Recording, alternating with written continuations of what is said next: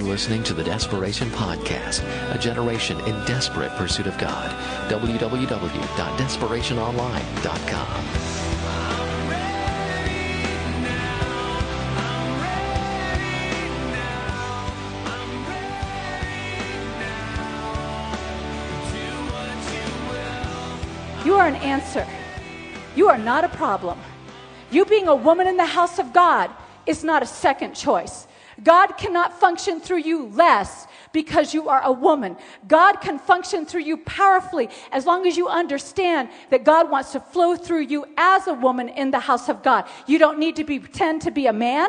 You don't need to make your voice sound like a man. You don't have to be one of the guys. You just need to be the most amazing, effective daughter that God has anointed you to be. And when I say daughter, I'm not talking just about young, because you are a mother and a grandmother, but you always start a daughter. And you always will be a daughter, no matter what season of life you are in. And so I'm talking to every daughter in the house of God, no matter what your age are. You are an answer. You are an asset to the house of God. You have value. You have contribution. They need the sound of your voice. They need what is in you to come forth. You need to understand this is a very, very strategic thing that you need to get inside of your spirit.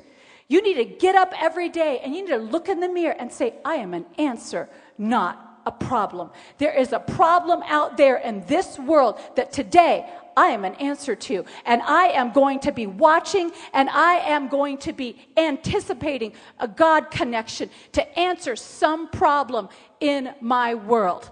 When I travel on airplanes, I look for people that I'm going to be an answer to, not a problem, which means I don't act grumpy. I mean, I can be assertive, but I'm not going to be hateful or rude or grumpy, because I am an answer looking for a problem to solve. And you need to understand, as a child of God, you are an answer looking for the world's problems to solve.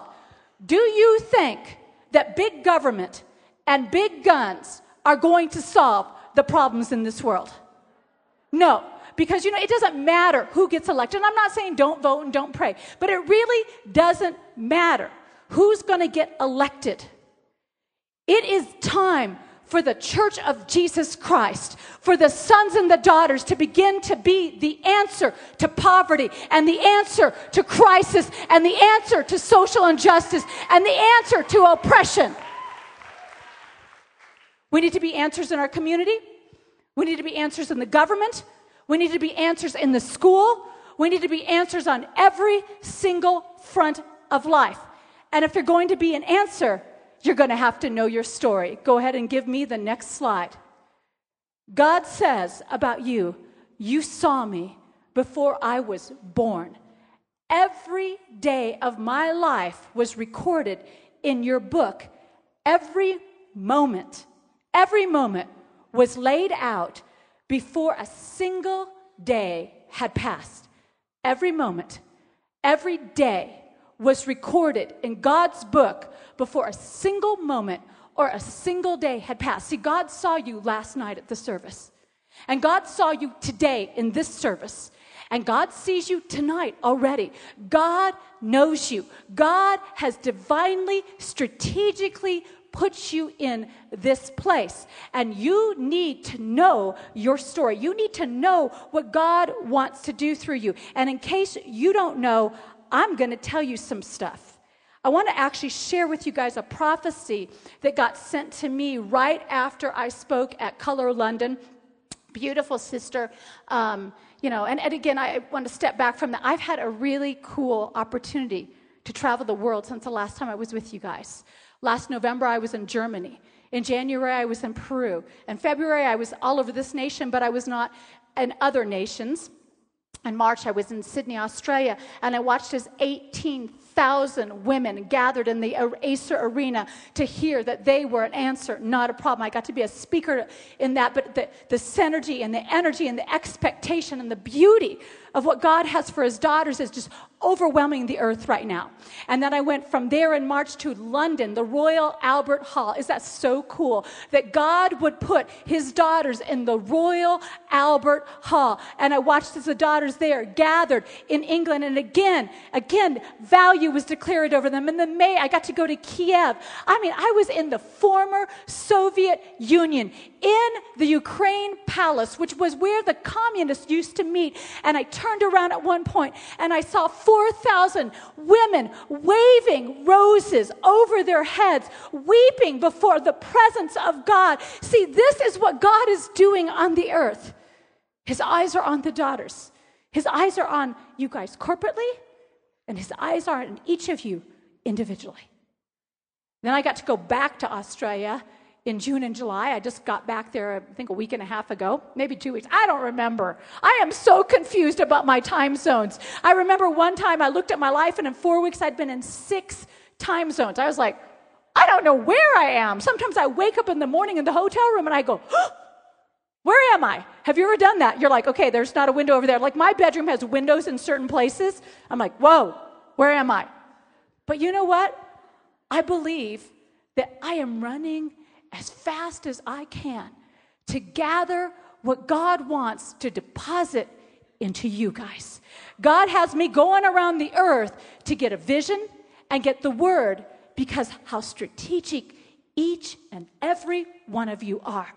God is doing a new thing in his daughters. And so after we were in London, this beautiful woman, she said, I want to send you a word that actually had been released in Australia by a man. And it just ministered to me so much. Can I just share it with you guys? Okay, because I don't believe it was for me. I believe it was for all of you. It says, a company of mighty warriors has appeared. They are swords of the Lord in our times. The glory of the Lord rises upon them, and they will advance from victory to victory, taking back the lost territories from the enemy and doing great exploits in the kingdom of God. These people are characterized by walking in truth, humility, which is dependence on God, and righteousness with their Lord. And I'm going to read to you Psalm 45. Gird your sword upon your side, O mighty one. Clothe yourself with splendor and majesty. In your majesty ride forth victoriously in behalf of true humility, righteousness. Let your right hand display awesome deeds. Let your sharp arrows pierce the heart of the king's enemies. And she said, in light of this, she said, I heard these words in my spirit.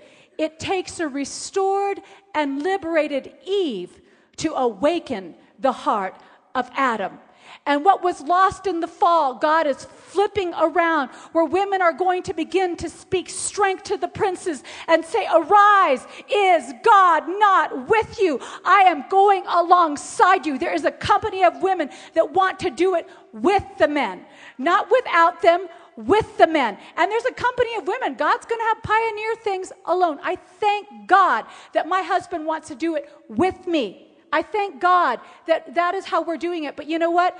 Even if he wasn't doing it, the call of God on my life still remains. And we all have to be faithful to the call of God on our lives. Now, I'm going to actually give you a quote. It's actually a quote from Aquila and the Bee, but they didn't use the whole quote. So I want to give you the whole quote. Can I do that? Because the word will sometimes take a portion of what God is saying and just a little bit, and you feel the God touch on it.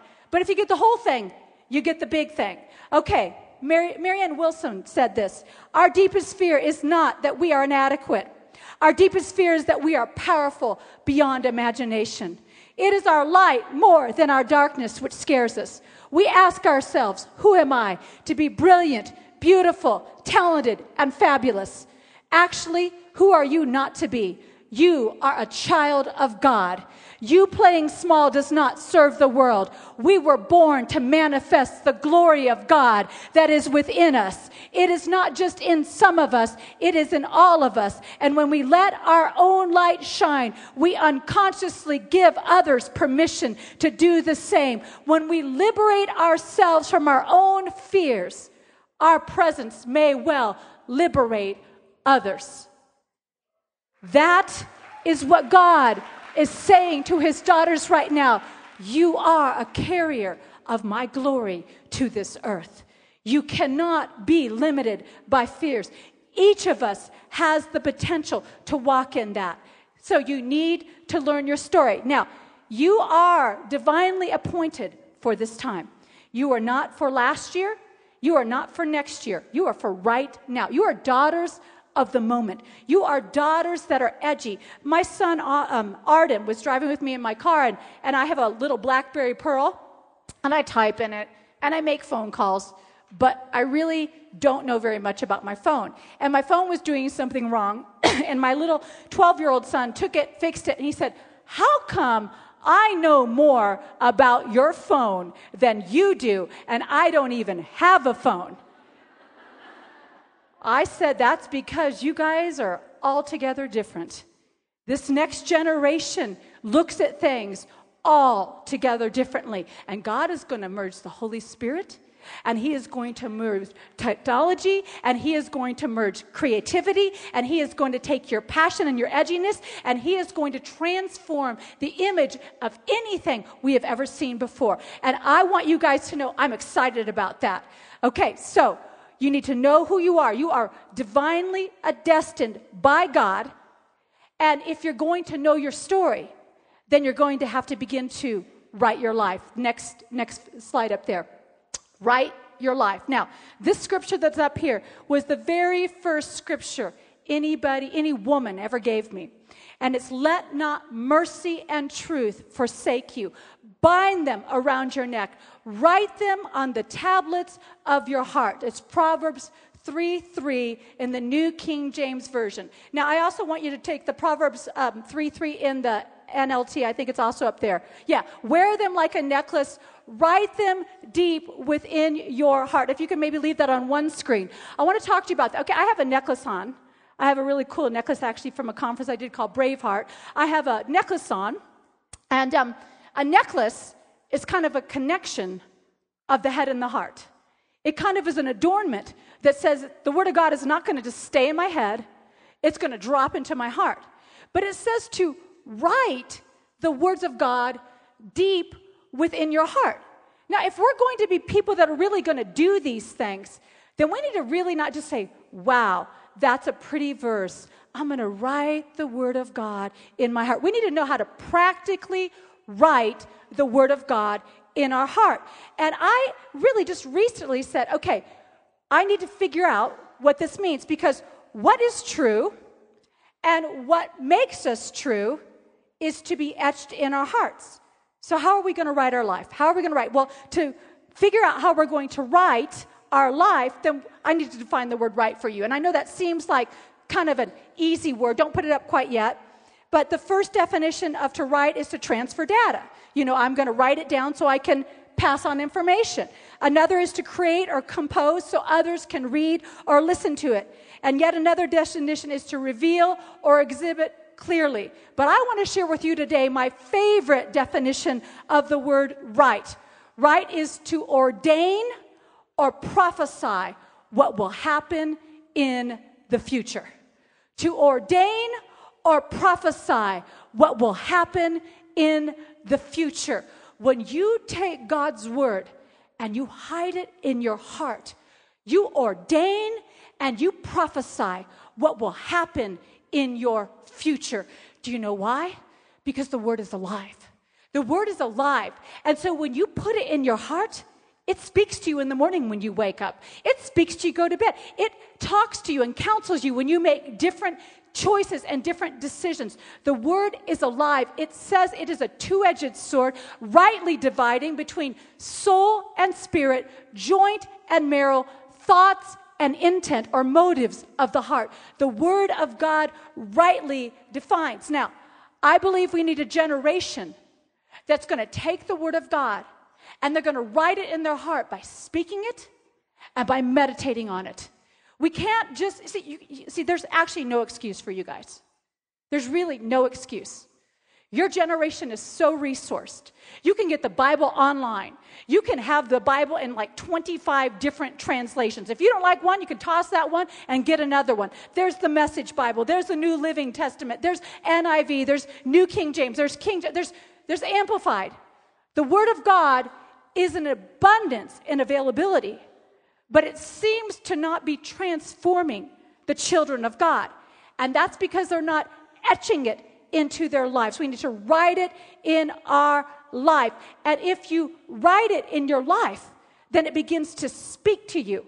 And God's will in your life begins to reveal itself.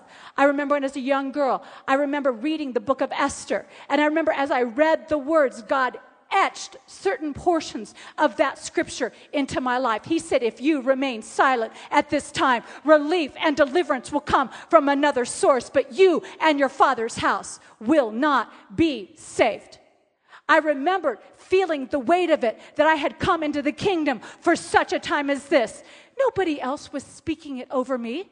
Nobody else saw anything in me. I was part-time going to school, part-time waitress. Nobody was coming and saying, wow, I see the hand of God on your life. But I was taking the word and I was letting it etch itself into my life.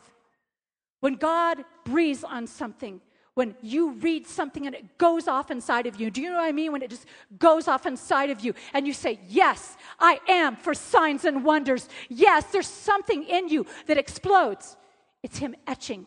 It's Him carving out your heart so that you can be a container, so that you can be a vessel of what He wants to put in there. Also, when you speak the word of God, when you declare the word of God, you are returning it back to God. God says, so shall my word be that goes forth my mouth. It will not return unto me void, but I will watch over it to make sure it accomplishes what I send it to do. God sends His word out. It's like radio waves being broadcast, but the people that get it are the people that decide to tune in to that radio. I mean, right now there's radio waves bouncing off of every one of your heads. But unless you have a radio receiver and you turn into a channel where the signal is clear, you will not hear what the radio is broadcasting. And it is the same way with life in the Spirit. If you do not get on the channel with what God is doing and tune in your receiver, you will not hear what God is saying, even though He is broadcasting it very loudly, very clearly. I have to be honest with you, 25 years ago, when I became a Christian and was married, 25 years ago, it was kind of blurry. It was kind of fuzzy. I caught a word here. I caught a word there. I caught a glimpse of a verse here. But that's not how it is anymore. It is a clarion sound. It is a certain sound. It is a strong sound that He is releasing over His daughters. And God wants to purify our hearts, because when our hearts are pure, then everything we do becomes pure and tender before God, because the kingdom of heaven is always about motives. They've got it up here. If your heart is pure, then your future is secure. You don't need to worry whether you're going to do the right thing or not. If your heart is pure and you start going the wrong way, God will just put you in the right way.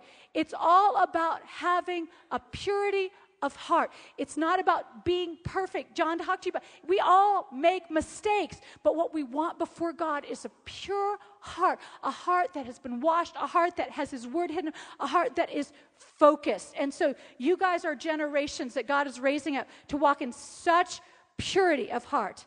Okay, so most Christians know where they're going, but they have no idea how to get there. And that is why you have to have the word of God directing you. It says you'll hear a voice behind you saying, this is the way, walk in it. You start to turn that way. God says, nope, that's not the way. This is the way, walk in it. So I want you to go to Habakkuk 2, the next verse. Again, you don't have to go in your Bible. Habakkuk 2, verses 2 through 3. I'm going to read to you the Amplified. It is a big one, but this is what you need to do. Write the vision. Write the vision. So when something goes off in you and God shows you something, you don't just think about it. You don't just call other people. You begin to write it. Write the vision and engrave it. There is again the engraving, the etching. Write the vision and engrave it so plainly upon tablets that everyone who passes may be able to read it easily and quickly as they hasten by it. For the vision is yet for an appointed time, and it hastens to the end. So you don't write the vision on the day it arrives. You write the vision way ahead of time. And so we know in part, we prophesy in part, but we begin to write now so that when we are there, we know it. We know it. Write the vision plainly. Okay, so the vision is yet for an appointed time. It hastens to that end, or the fulfillment. It will not deceive. It will not disappoint you. God will never disappoint you.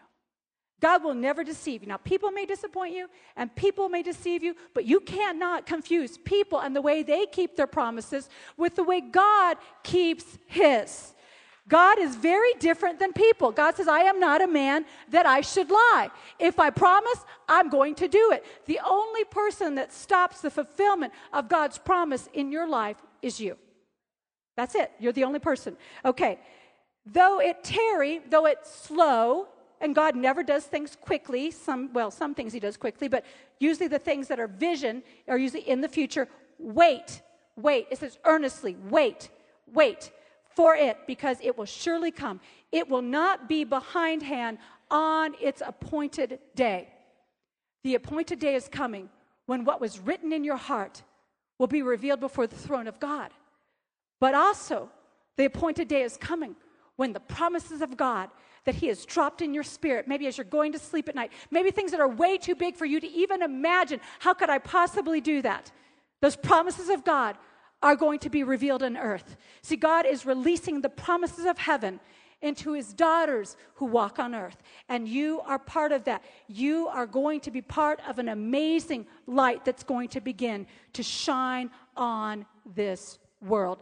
The world is watching and waiting, and they are really not watching and waiting for the Christians to fail. They are watching and waiting for us to really live what we believe. They get angry every time we disappoint them. Every time we make stupid, selfish, foolish choices.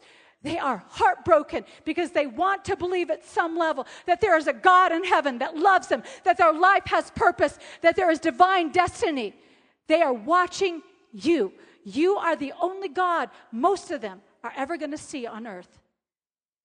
We hide the word of God. We read it. We meditate on our hearts. We need to understand that the scriptures are alive. They'll speak to us. We got to get all that going. But then you need to know who you are. You need to know who you are, because you are not just anybody. And I keep saying it over you, and I will continue to say it over you. You are royalty. You are daughters of heaven. You are not daughters of earth. You are not even daughters of your parents.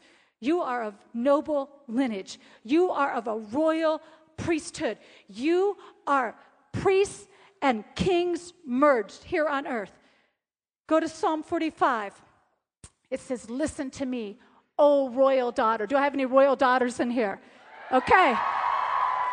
Royal daughters use their influence, not for themselves, but for the subjects of the kingdom. O royal daughter, take heart what I say. Forget your people and your family far away, for your royal husband delights in your beauty. Honor him, for he is your Lord. Pause right there. Keep it on that. Jesus is not your father.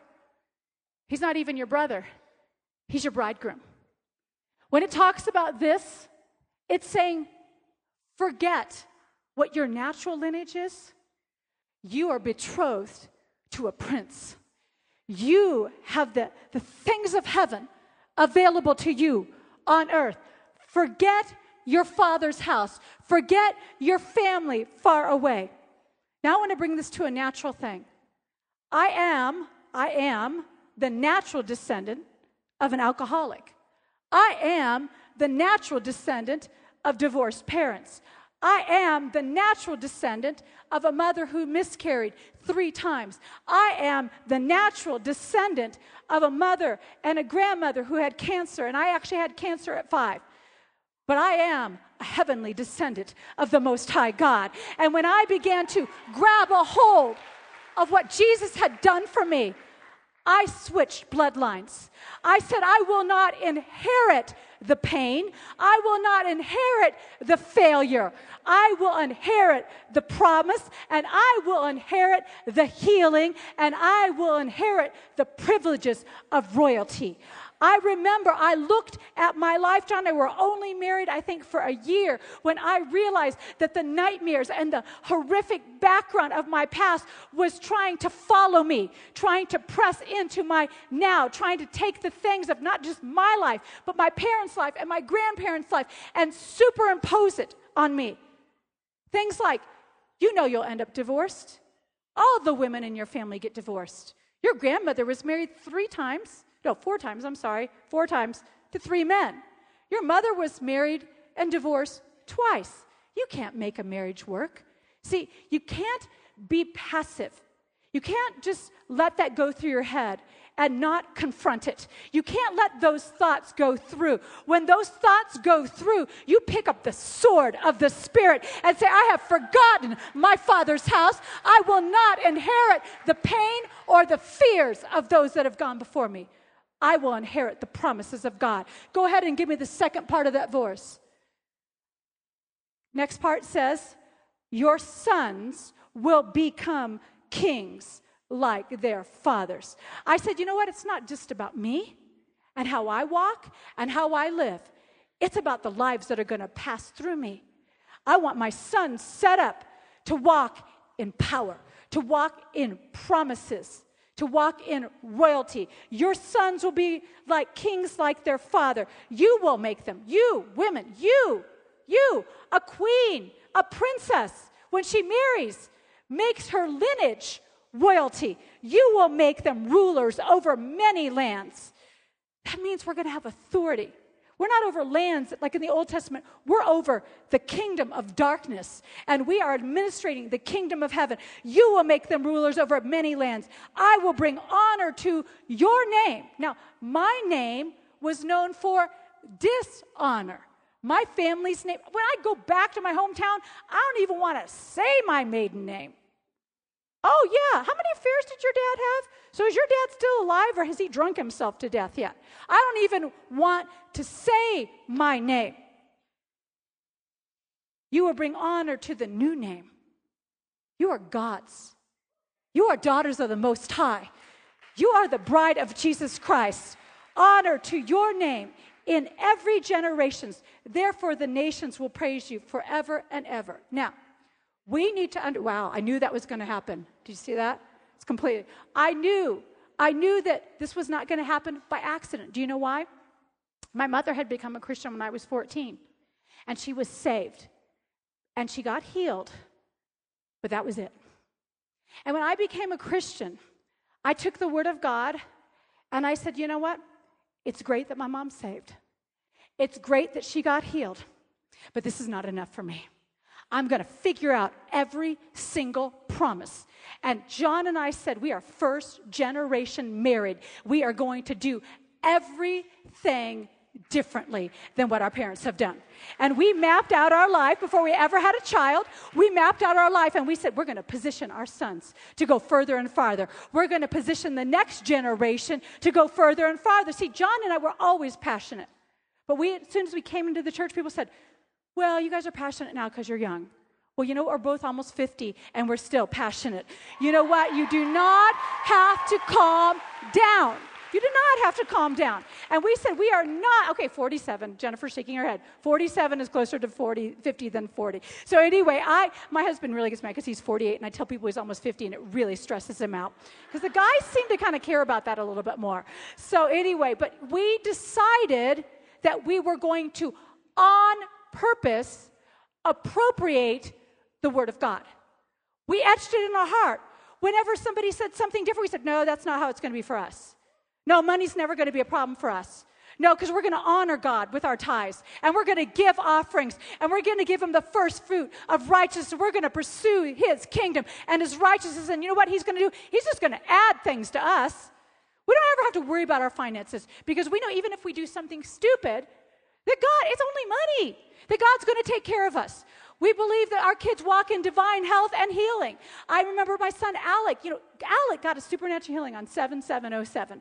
My son's voice My son's voice was so strained. I don't know what happened. We took him to a doctor. They ran things down his throat. They did all sorts of stuff. We tried doing different things with him. They said there's nothing wrong. There's no reason. And I said, I know what it is. It is a spiritual attack against the anointing of God on his life, that Satan would try to rob my son of his voice. And I remember we were in Hillsong, and they said there's going to be a healing anointing released in this building. And I turned around and I looked at Alec, and he looked at me, and I said, this is for you. And he said, I know. And I remember we just said, we're pulling down this healing from heaven. Enough is enough. I said, baby, you're getting healed on your 16th birthday. Though it may tarry, it will come, and it will not disappoint you. You need to send the word of God into your future so it meets you there. A lot of you are going to need a lot of the word, because God is going to call you to do huge things. Huge things. So you need to start to send the word of God into your futures. And mamas, you need to send the word of God into your daughter's futures. Send it to their future. Have it waiting for them as a treasury. Don't limit them with your fears. Don't limit them. Position them with the promises of God. Grandmothers, same thing. You are amazing. You have such contribution. See, daughters are raised up to ask questions. And grandmothers are raised up to get perspective. But mamas are raised up to get answers. And I am a mother in the house of God, and I am standing in the middle of the young and the old and saying we all need to be saying the same thing at the same time from our different points of view and our different perspectives. But we need to go further, and we need to go farther. So once you find out that you are royalty, then you need to align yourself and make your connections. Align yourself and make your connections. Align yourselves with people that are walking the same way with you. Align yourself with other royal daughters. Align yourselves with those that are going where you want to go. Going where you want to go. You don't take advice from people who are not where you want to be. You take advice from people who are where you want to go. That doesn't mean they won't have made mistakes. But if I want to talk to somebody about having a good marriage, I'm going to talk to somebody that has a good marriage, not somebody that has a bad marriage. So we need to find the people that are where we want to go and connect with the people that are there, and as well as travel with the people that are going where we are going.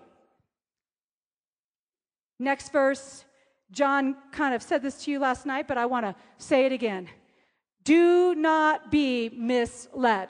That means we can be misled. God is saying, okay, this is something that people get misled about. This is something that people get confused about. Do not be misled. Bad company corrupts good character. Not hard to understand. Don't be confused. Bad company corrupts good character. He goes on and says, come back to your senses as you ought and stop sinning. When you get with bad company, usually you end up compromising and sinning. Now, John said last night, but we need to be in the world, but not of it. There's a difference between being in the world and being a light and having fellowship and being yoked with people that are part of your company. God is raising a company of daughters, a company of mothers, a company of grandmothers to preach the word of God on this earth. You need to be part of that good company and not part of the bad company. And you know what? They can even be Christians and bad company. They can smash your dreams. They can discourage you. They can put fears on you. But usually it's those that would corrupt. And corrupt is to take something that's pure and defile it. I love what the Message Bible adds to this. It says, ignorance of God is a luxury you can't afford in times like these. What did John say what the times were? Lovers of themselves, lovers of pleasures, disobedient to parent, disrespectful, unthankful, ungodly, people that mock everything that is sacred. Those are not the people you should align yourself with. Yes, you can be a light to them, but you cannot go where they go, and you cannot say what they say. If you have found yourself entrapped in sin before this conference, I believe we dealt with things last night, but if you were entrapped in things before this conference, then you need to ask the Holy Spirit to open your eyes, and you need to revisit some of your friends for when you go home. Because when you go home, Satan is going to immediately try to steal what has been imparted. That's just the way he is. I don't like it. I wish I could stop it, but that's just the way he is. He comes immediately to steal. So you're going to have to guard what has been planted. You need to look at your friends. If these are people that are pulling you down, you need to get rid of them. Powerful, powerful quote. It's kind of loosely quoted. If you can put it up there, it says, show me your friends, and I will show you your future. Show me your friends, and I will show you your future. I know that all of us have had friends in our life we've had to say goodbye to. And sometimes we say goodbye to them permanently, and sometimes we say goodbye to them for a season. But if you don't say goodbye to the healthy friends, and a lot of us are afraid to say goodbye to our healthy friends, our unhealthy friends, because we think we won't have any friends. We're like, God, if I break fellowship with these friends, then I'll have no friends. And some friends are better than no friends, right? Wrong. It is better for you to be in healthy company, alone with God for a season, while he is imparting his will into your life, so that you can be rightly aligned in the next season. So now, I want to tell you a little story from me.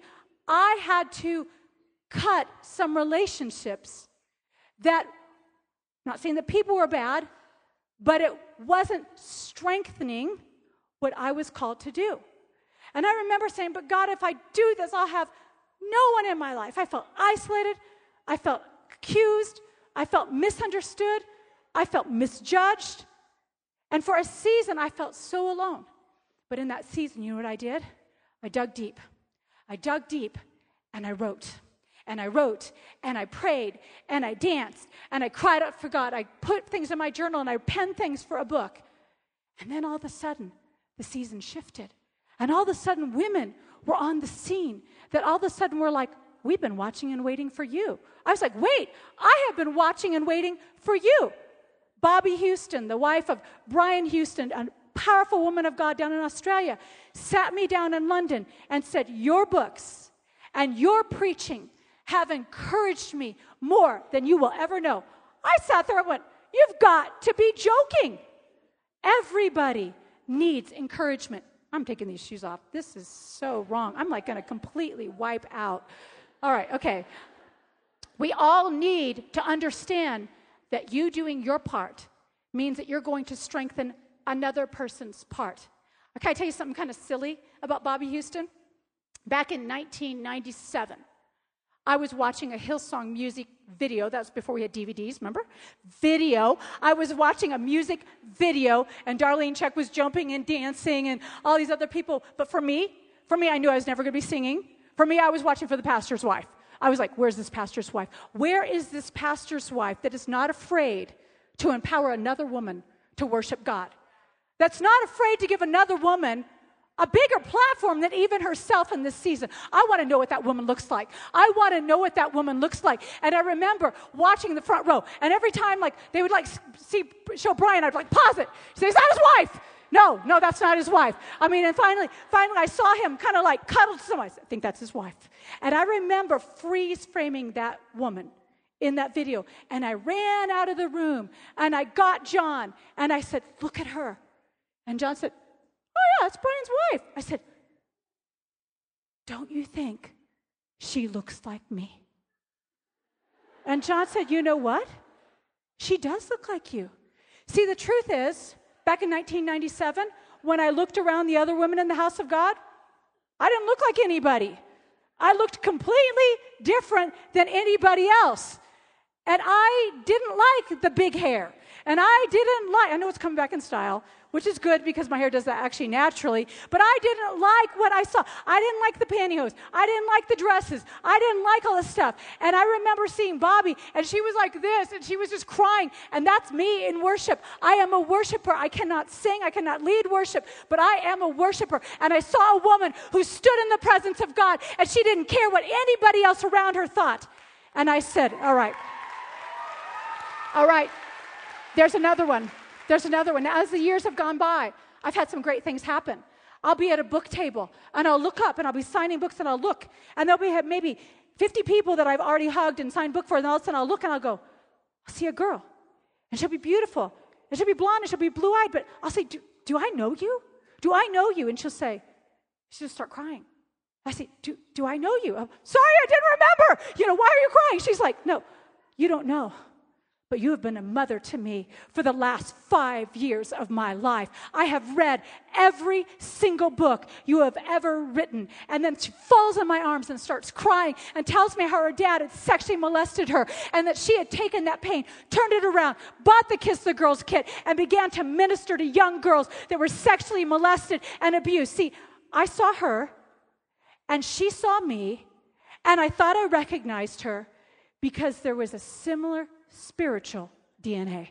She didn't look like anything like me in the natural, but she was my daughter, and I was her mother.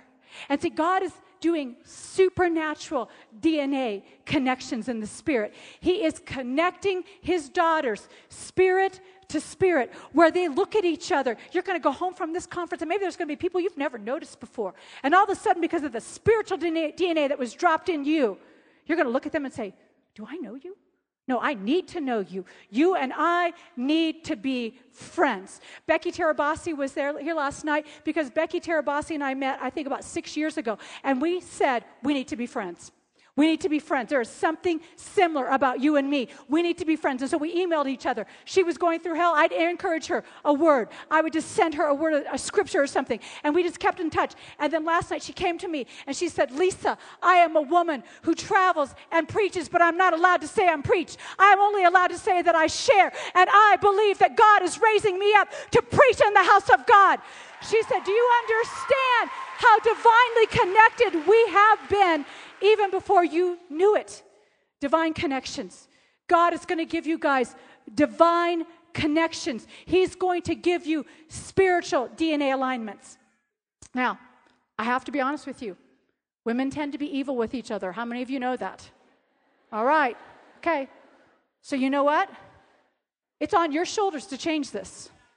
It's on your shoulders to rewrite this. Now, I was crying out to God, and I was like, God, you're connecting the women, but there's not one biblical example of peer-to-peer female relationships that are healthy. Not one. You say, oh, Ruth and Naomi, older, younger. Mary and Elizabeth, older, younger. Martha and Mary, fighting over Jesus' attention. One sister trying to pull the other one out of the presence of God. Okay, that's not healthy. Rachel and Leah, married to the same man. I don't think so.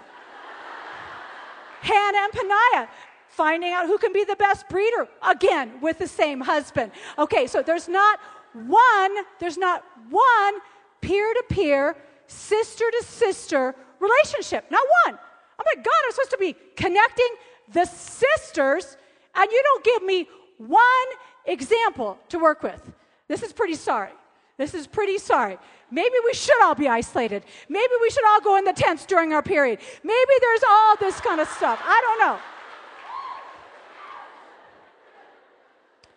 And God said to me, Lisa, tell the daughters that walk on earth that they are writing that chapter right now. See, Acts 1:1 says, I wrote you, O King Theophilus, of what Jesus began to do and to teach. It's not over. The story is not over. Oh yeah, when Jesus was walking on the earth, we saw the brothers jockeyed for position. I want to sit on the right hand. I want to sit on the left hand. Okay, we saw the brothers. God on fire on them. Sorry, that's not how we're going to be acting, brothers. Jesus had to correct them. But the world is watching and waiting how the sisters are going to do it. Write it well.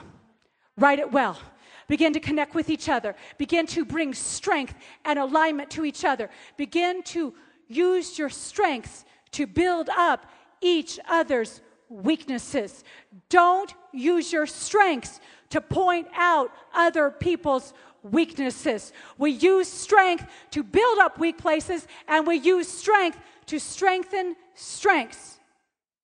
So how are we going to find these people?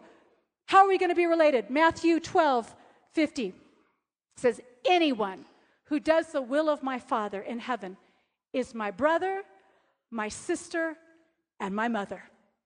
When you step into God's will for your life, all of a sudden God will open your eyes and you'll say, that person, that woman's a mother, that woman's a grandmother, this one's a sister, this one's a daughter. God will begin to give you heaven's relationships.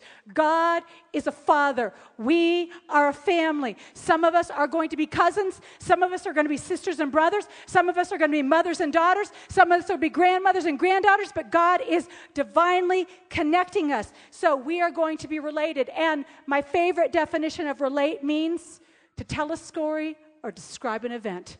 We are all part of each other's story. I am up here in front of you because I'm part of the story in your life. I am here to stir up the gift of God in your life so that you will begin to write your story well. I am like completely out of time. That is just wrong. Okay. All right. So, let me just go something really quick because I want to make sure I get this to you. There is a divine anointing right now on God's daughters to ask for the release of heaven. Just go ahead and skip forward to that if you can find it. To begin to ask for the things of heaven. And I want to tell you a story out of Deuteronomy, or Numbers. I don't know what. Does it matter? No, I think it's Numbers 27. See, John is so organized. Numbers 27. There was this, it is Numbers 27. There was a group of five sisters that said we're going to make a difference. 5 sisters that said we're not going to just sit around and complain because we're not included in the boys' club. 5 sisters that said we're going to make a difference. They had gone through the wilderness. Their father and mother had died off in the wilderness. So these are not just 5 sisters. These are 5 young sisters, right? 20 and under. 5 teenagers probably said, all right, they're distributing the inheritance for the promised land. And the rule was that the sons got the inheritance of the father. And so every son whose father had died off in the wilderness, which would be everybody but Joshua and Caleb, was given the portion of the promised land. And Moses and Aaron and all the tribes and all the assembly, they're mapping it out, they're dividing it all. They got it all divided up. And all of a sudden, 5 teenage girls show up on the scene. And they say, but what if there is no son? Give it to us. Give it to the daughters. If there is no son, why should our father's name die out? Give us the inheritance that would have been given to the son. And see, I believe that's what God likes about women. God will make them ask for things because they think of things nobody ever thought of. See, Moses and Aaron and the whole assembly had never said, what if there's no son? They had never thought about that. But the women had, because see, women look at things differently than men had. And they said, what about us? Because it's not just about us 5 girls. We may marry guys and get their inheritance, but we will not have the legacy of our father lost to our sons and our daughters. See, they understood it wasn't just about the 5 of them. It was about what the next generation would inherit. And so Moses is completely shocked. And Moses is a man of God. So instead of just saying, no, inheritance goes for the sons. That's what we've always done. That's what we will always do. He didn't do that. He went before God. And you know what God said about these 5 daughters? These 5 teenage daughters who had appeared before the assembly. Do you remember the earth was opening up and swallowing people? Do you remember how God had like this cloud of fire at night and a pillar by day? I mean, it's like, wham, pillar just comes and knocks you out if you said something stupid. 5 sisters in one accord. 5 sisters. God goes before. Moses comes before God. God speaks to Moses and says, their claim is legitimate. Give them the land and rewrite the law that from now on the daughters will have an inheritance. Do you know that was Moses' last declaration, last law put in place before they stepped in to the promised land? Last ruling ever made was the daughters will have an inheritance. When we come out of bondage and we step into promise, the daughters will have an inheritance. But to get that inheritance, what did God make them do? Ask. Yeah, you're going to have to ask. Ask. Ask. God is asking the daughters that walk on earth, the daughters of heaven who tread the ground of earth. He's asking them to ask for the release of heaven on earth. Put it up there. Heaven is watching and waiting for you to ask. See, I can ask, but it's not enough for me to ask. We need each and every one of you to begin to ask for something more than what you've seen, to begin to ask for something more than what you've known, to begin to ask for the exceeding abundantly above all that you would ask, hope, pray, or believe. Do you know the first person that was invited to ask was also the first person that Jesus revealed himself as the Messiah to? Was the Samaritan woman at the well. Jesus asked her for water. She doesn't ever give it to him. Do you know that? She never even gives it to him. So it wasn't the point. He asked her for water, and instead of giving it to him, she asked him a question. You're a Jew. I'm a Samaritan woman, not just Samaritan woman, two strikes, Samaritan woman with a questionable past. You're asking me for water? And Jesus says to her, dear woman, if you only knew the gift God has for you, then you would ask. Whole verse says, if you only knew the gift God has for you and who you are speaking to. I believe Jesus is speaking to each and every one of you. Who is speaking to you? Not me, Jesus. You would ask, and I would give you living water. Now, he was talking about right there, right that well. But how many times in the New Testament does he invite us to ask and ask and ask and ask, and yet we don't? Okay, Luke 11:9. For everyone, not just the guys, for everyone who asks receives, everyone who seeks finds, everyone who knocks the door will be opened to. Your Father knows exactly what you need before you ask. But because it's a divine partnership, he won't give it to you until you ask. See, God knew those 5 daughters needed an inheritance, but he said, I'm not doing anything until they ask. You don't know what heaven is waiting to release, waiting for you to ask. Ask. I tell you the truth, John 14. Anyone who believes in me will do the same works I have done, and even greater works, because I am going to be with my Father. You can, say, I can. You can ask for anything. Anything. Not just the Christian things. Anything. You can ask for anything in my name, and I will do it, so that the Son can bring glory to the Father. Yes, ask for me, for anything in my name, and I will do it. When we ask God and he releases an answer, we bring glory to his name. What do you have need of, daughter? What do you have need of? What do you have need of? You need to ask him for it. You need to ask him for it. You need to write in your journal. You need to begin to ask. You've just heard one of the speakers from Desperation, a ministry of New Life Church in Colorado Springs. For more information on becoming a Desperation intern, attending one of our conferences, or joining the Desperation National Network for local churches, visit us at desperationonline.com.